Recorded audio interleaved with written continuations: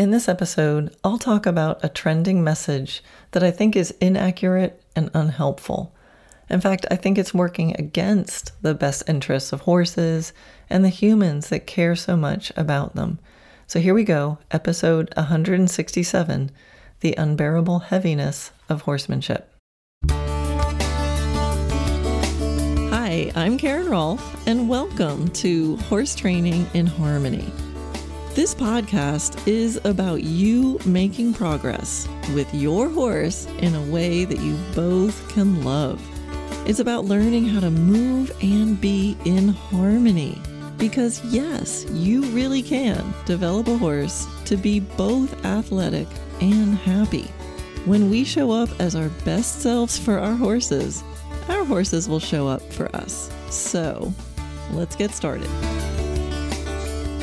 I want to tell you about a beautiful, mindful moment in a day that I had that was without an agenda, and it was with my horses while they were free in their space.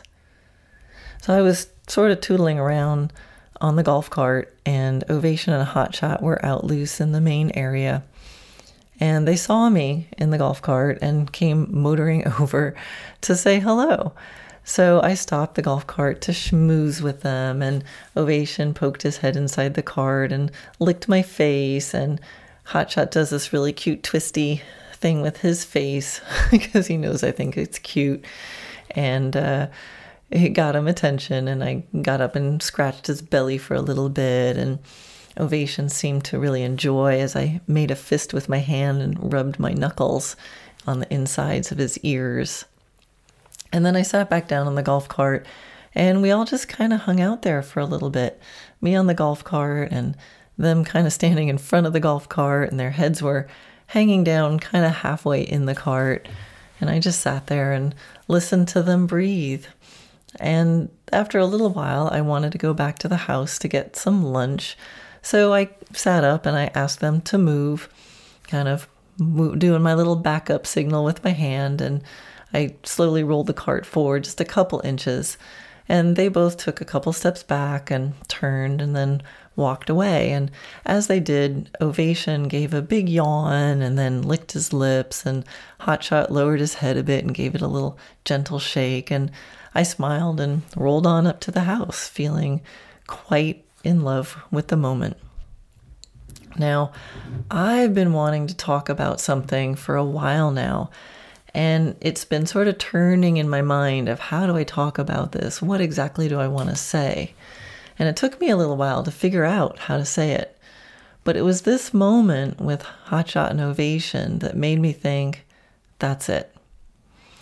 So I've been noticing a trend lately among, I guess what I'll call, quote, for the horse, horsemen and women. And it's this really interesting feeling of deep guilt and shame, along with a sort of paralyzing feeling of fear to make a mistake. Now, it's a different kind of mistake than I'm used to seeing among students. I'm used to seeing, people concerned about being too fumbly or bad in their technique or timing. They just want to be their best, and they want to do their best, and they don't want to do it wrong. They want to be right for their horses. But those kinds of mistakes, or fear of making mistakes, it's pretty easy for me to help people with. It's kind of what I do. I create a non-judgmental environment. I show people the power of experimentation, among other things. But these days, I'm seeing a different kind of fear among students and even professionals. It's not just a fear of making mistakes, but it's a fear to do anything with or to ask anything of their horses. And this is especially among the people who care the most for the horse's well-being. And it's coming from a message that's getting amplified out there, that if your horse shows signs of release, licking, chewing, yawning, shaking their heads, etc., then it means that your horse was previously stressed or traumatized, scared, forced, abused, overfaced by what you just did or by the situation that you just put them in. And that is a huge assumption to be making. Not every release was preceded by forceful, traumatizing, over-the-limit pressure. Signs of release do not indicate something went wrong. This is a contorted message that is not serving anyone, and it's having a paralyzing effect on students and even younger professionals. In some circles, training horses in the best way possible is starting to feel very, very heavy instead of joyful. A release of tension means there was a release of tension, and it's always a good thing to release tension. We need to look at the other end of the problem and to do it in a more thoughtful, practical way. Now, there are different variations on this theme, but the sort of bottom line of the message is that a sign of release means you did something wrong, your horse was stressed, and it shouldn't be happening if you really love your horse, right? You shouldn't be doing anything to stress your horse. Now, I know already some of you listening are maybe thinking of examples of specific articles that maybe are more nuanced on the subject, and that I'm absolutely misinterpreting that article. So just know I'm making a comment on this general trend, not any one specific article that you might be thinking of. But here's the thing. The result of this idea that signs of release are bad is causing many horse owners, students, and professionals, the most heart-centered ones, to get into a state of deep doubt to the point of wanting to give up on horses. And now, listen, I'm all about deep reflection about what we do with horses, but this particular subject that's out there and the way I've seen it talked about feels a little different to me. And in my opinion, it's focusing on the wrong end of the problem, and it's causing the wrong people to back off. So in this podcast, first I'm going to talk about the result of focusing on the wrong end of the problem, and then I'll talk about the other end of the problem that I believe we should be focusing on. And I'll also try to give like a practical application of all of this. So the premise that signs of release are always bad is a really dangerous theory about this wrong end of the problem. I think releases of tension are always good. It's not the release that is bad. Releases are not signs of submission. They are just releases of tension. So some of the things that I've seen out there are criticizing some people's misinterpretation of the release, but that's just a misinterpretation. A release of tension is a release of tension. A release of tension doesn't mean that you dominated over your horse. It just means that the horse had at least a drop of tension, and then he released it. And sometimes those drops can be really small. And that's why I told the story about Ovation and Hotshot, because I had been mulling this over in the back of my mind. And I'm sitting there watching Ovation and Hotshot after this beautiful, lovely hanging out moment walk away and give me some signs of release. A yawn, a lick, a shake of the head. I can't imagine any horrible tension that was caused by hanging out with them in the golf cart, giving them scratches for a second. Now, I don't often use absolute language, but I can't really think of an example of when a release of tension would not be a good thing. I mean, I'm sure someone will correct me if I'm wrong, but I think a release of tension is always going to be good. If there's tension there, for whatever reason, it needs to be released. So we should be happy that it's releasing. Humans have become masters of holding in tension and creating contortions inside our mental, emotional, and physical selves to the point of dysfunction. Is that what we want for our horses? To not release the tension? To become masters of holding it in just like us? If we make signs of release a measure of bad horsemanship, Will someone then start punishing their horse for shaking their head or blowing out or yawning or licking and chewing? Don't doubt that that could happen. Now, most of the traumatized horses that I've met and rehabilitated had a problem of not releasing tension. My horse Teo, for example. So when a horse comes to me that's had trouble in the past, and they finally do start to yawn and breathe, is that a sign that what I'm doing is wrong? I'm celebrating when they start releasing the tension.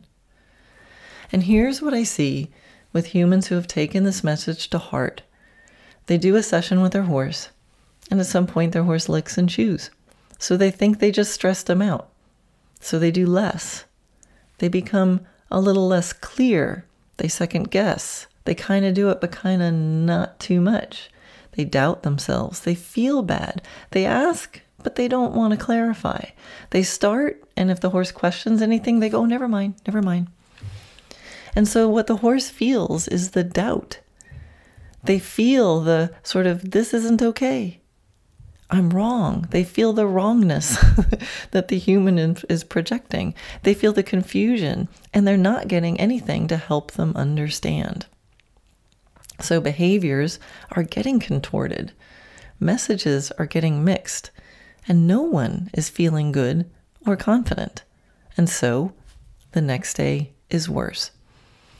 And the people get afraid to do anything more. And that fear or contortion or doubt of something while doing the something is so disharmonious that it's actually creating more tension inside the human and then between the human and horse. And that's what the horses are picking up on. And this cycle repeats until the horse is actually becoming more stressed by the confusion and the vibe of the human feeling so bad that their horse released tension. And then the human feels inadequate and guilty. They think they're torturing their horse and they give up on their dream. And this is among students and professionals that I personally know to be really caring, conscientious horsemen, of course.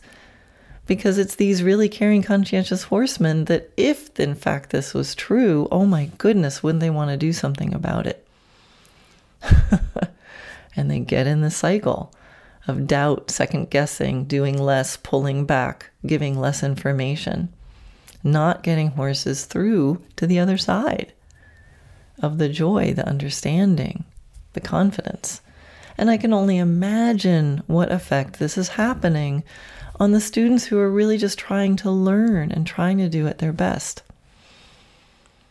A release of tension doesn't mean you just did something wrong or bad to your horse. A release of tension is always a good thing. You know, life, all of life, has an element of pressure to it, even in nature. I mean, I've heard some people say that horses in the wild will never lick and chew. Now, I don't know all the research, but I'm going to really question that premise. I'll bet that after horses push each other or fight with each other or play spar or do other natural horse behavior stuff, that those horses lick and chew afterwards. Both horses. I mean, I don't think it's a hierarchical submission thing that the submissive one licks and chews and the dominant one doesn't. I have read some stuff on this. And most of us aren't dealing with horses in the wild. We have domesticated horses in, pretty contrived lifestyles. There's going to be tension. Life has tension and pressure built in. And how amazing is it that horses have so many ways of releasing that tension? A lick and chew, a shake of their head, a yawn. It's just us silly humans that stiffen our backs, breathe shallowly, smile fakely, and say, we're fine. And hold it all in. There's a thing called a trauma release exercise, TRE, where it teaches humans how to actually remind the body how to literally shake things off. It's quite interesting. You can Google or YouTube search for TRE, shaking exercises. I've learned how to do it. It feels amazing. And it's this natural shaking it off response. Why are we humans so against releasing tension that we have to learn exercises of how to do it? I've found that now that I've reminded my body how to do this, that in times of tension, it'll automatically start to do that, and I welcome it, and let's clear it. Let's not bring this contortion of suppressing release into the horse world. Life is tension creating. No one, especially not those living in the wild, have a life free of pressure. Some pressure is not necessarily bad, and it's often good. I actually did a whole podcast on this subject way back in episode 31. That's how important it was. I did it within the first 50 podcasts. In general, think of your own fondest memories or feelings of your greatest accomplishments, your most exciting, fun days. They're often stories of hardship or stress or even fear that you overcame, and now they are your proudest and happiest moments. And this isn't just a human experience. I think horses get this idea of challenging oneself, pushing a little bit, trying to figure something out, making a game, making some sort of challenge for oneself. I remember playing once with my horse Monty, a Lipizan, and I was doing some jumping at Liberty and started to put it up, and he was pretty eager, just point and shoot, didn't need a jump shoot, just put the jump up, and he'd go around and he'd jump and jump, and then it started to get up a little higher. I was like, hey, he seems to be into this, let's go. And at one point, I'd send him, I'd put the jump up, I'd send him, he'd jump it, and then he'd come back and get his little cookie or a scratch and a rest. And then at some point it got up a little bit high, and he came into it, jumped it, and he knocked the pole off with his front feet. And then he took off and gave a little buck, and then he was accelerating around the arena. I'm like, oh my gosh, he's going to come. He wants to go jump the jump again. So I hurried and I went over, I picked up the pole. I could barely have the time to get the pole set back up again, and he's jumping it again. He flies over it. This time he clears it with the front feet, but just taps it with his back toes, and the rail comes down again. He lands, does a little buck, takes off down the long side. I'm like, oh my gosh, he's going for it again. So I run over. I could barely get the pole up in time. He clears the jump and then comes over, licks and chews, gives a little shake and a snort, and stands and rests and gets his cookie. So, did I overface him? Was that too much pressure? Was I forcing him to jump it until he cleared it? I just put up the jump. He did all that. I'm not going to try to guess what he was thinking, but what it looked like is he knew that was a challenge. He knew he didn't make it. He didn't like hitting it, so he was going to do it again, and he changed his technique, and he cleared it with the front, then did the back. He's like, oh, missed it with the back legs. And he hustled to go do it again. And then he cleared it, and he had to work for that. He was at Liberty. I was standing there laughing, just trying to set the jump up fast enough. So I really think, I know, that this feeling of pride we get from going through something, pushing ourselves a little bit, within reason, of course. There's nuance to this. If we overface ourselves, it doesn't work. If we force somebody else to do something that they don't want to do, it doesn't work. But there's this space between, oh no, he hit it with his feet, let's not let Monty jump, let's go back and do a cross rail again. Or, there's a space between that, let's put him away. He touched it with his front feet. Space between that and forcing. And Monty just gave such a clear example to me of he's proud. He gets the game. He understands. He has choices. And he chose to go push himself and try and fail and try again until he got it. And then he knew when he was done. And after he cleared it, he came over, hung out, gave a little shake it off, and cleared it. So, of course, there are people in this world who do want to force horses. They do want to stress them out. They do want to dominate them. They do want to be mean to horses. I've seen it. We've all seen it. And yes, we need to change that. But let's focus on the stuff that's causing the stress, not the stuff that's relieving it. A release of tension is always good.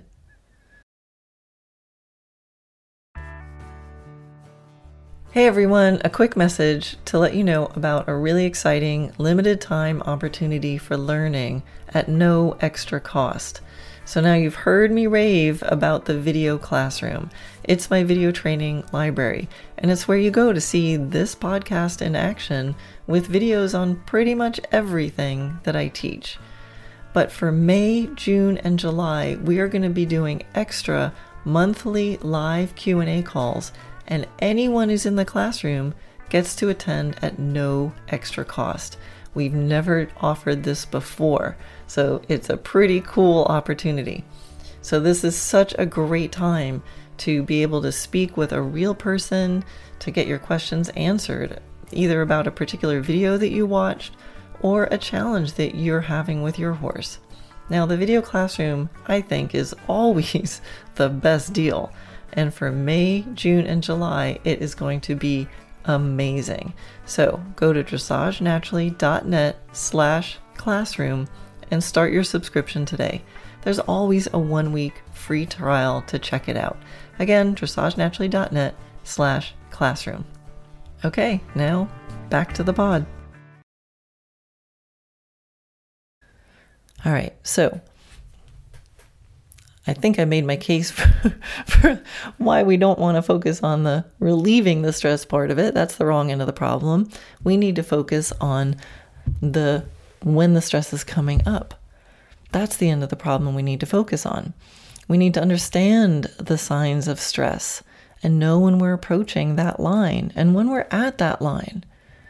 So to understand how do horses express stress? For example, like Dr. Sue Dyson has the signs of pain in the ridden horse, or in horses, and you can go look those up. That's amazing. And other people are doing work on this, the expressions and the signs. I mean, we know kind of the signs of stress in horses, but we also need to know the signs of stress for your horse, the horse right in front of you, because they are different. Some horses want to leave, act out. Some horses go internal. And you really need to know, what does your horse look like when they become confused or even bored? Boredom can be stressful. What do they look like when they become afraid? What does your horse look like when they're in pain? Some horses check out. Some horses start overachieving. Every horse is just a little bit different. So you want to become an expert at noticing changes and when they happen. What's normal for your horse? What changed? And then you sit back and you look. Sometimes changes are good. Oh my gosh, that's what my horse looks like when they're super proud and exuberant. But you also want to notice what happens when your horse is becoming confused or anxious or afraid. So notice changes, pause, and think a little bit. What's just happened? What could it be? And take your best guess. Because this change in the behavior is going to tell you when you're at a decision point. When your horse shows signs of tension, it's a decision point. And that's important because it means you have choices. The answer is not always back off. All right, here's how I describe it, and I'll try to paint this picture, and hopefully I'll do a good job describing it. So I talk about this foundational box, which is kind of the playing field that you have to work within. So picture, it's not just 2-dimensional, but picture this 3-dimensional, maybe it's a cube, a foundational cube, and there's corners on this cube, and the cornerstones are things like communication, trust, relaxation, your attitude of partnership, your attitude in general, your attention, your focus, your timing, your use of techniques, your use of motivational skills. Like, these are the cornerstones. And however sort of great your skills are, the bigger the playing field that you have to work in. Inside that playing field is the space where your horse understands, where he's okay with what you're asking, right? He's able, he's willing. Like, this is the inside your foundational box is all the things you do with your horse. That your horse is like, sure, I got it, no problem, right? So that's the foundational playing field that we have.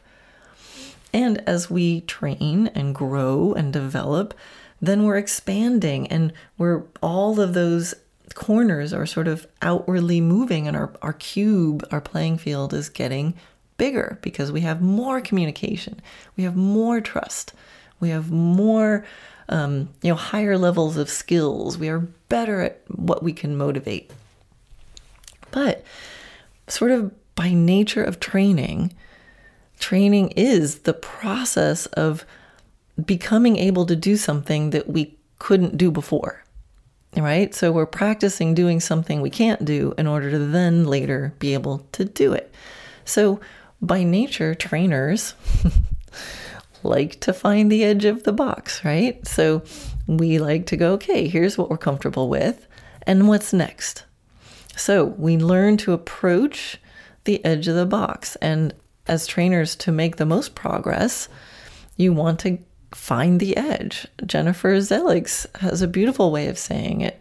She says, go quickly to the limit, then slow down, right? So you want to get to the edge because there's the edge of what you can do. Find out all the stuff you can do. But when you get to the edge of like, ooh, we're not okay with this, or he doesn't understand this, or he's not able to do that, then we slow down.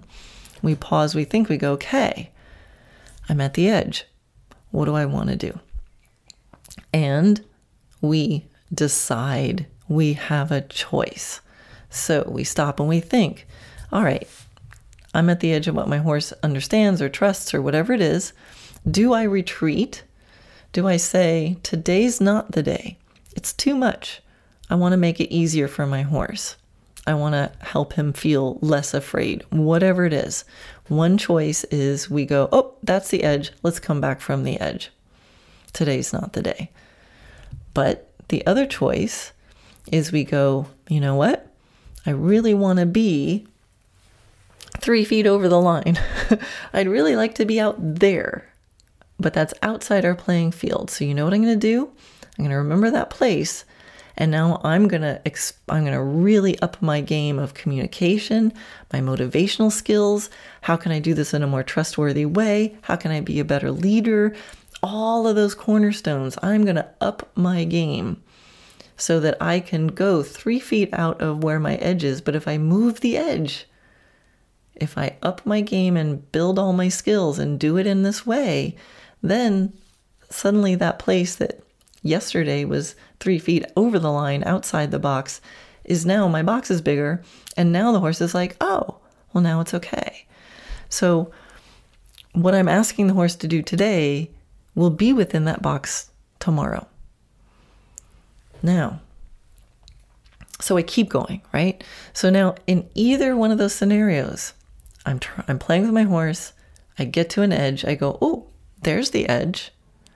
I either retreat or I move forward. Either way, I want my horse to release tension. If I got to the edge, there's tension. Now, I didn't mean I smashed him up against the wall. I didn't mean I threw him a mile past it. But I also didn't avoid and not find it. I would be missing so much of my potential if I never got close enough to the edge to know that I was getting close enough to the edge. And if we get a little close to the edge, we're going to feel some tension. But notice and decide in either scenario, whether I move forward through it or I come back, I want my horse to release tension. I will celebrate when he does, when he blows or yawns or stretches or shakes his head or blinks or does whatever he was not doing before, whatever is the way that my horse releases tension. The release is good. It's desirable.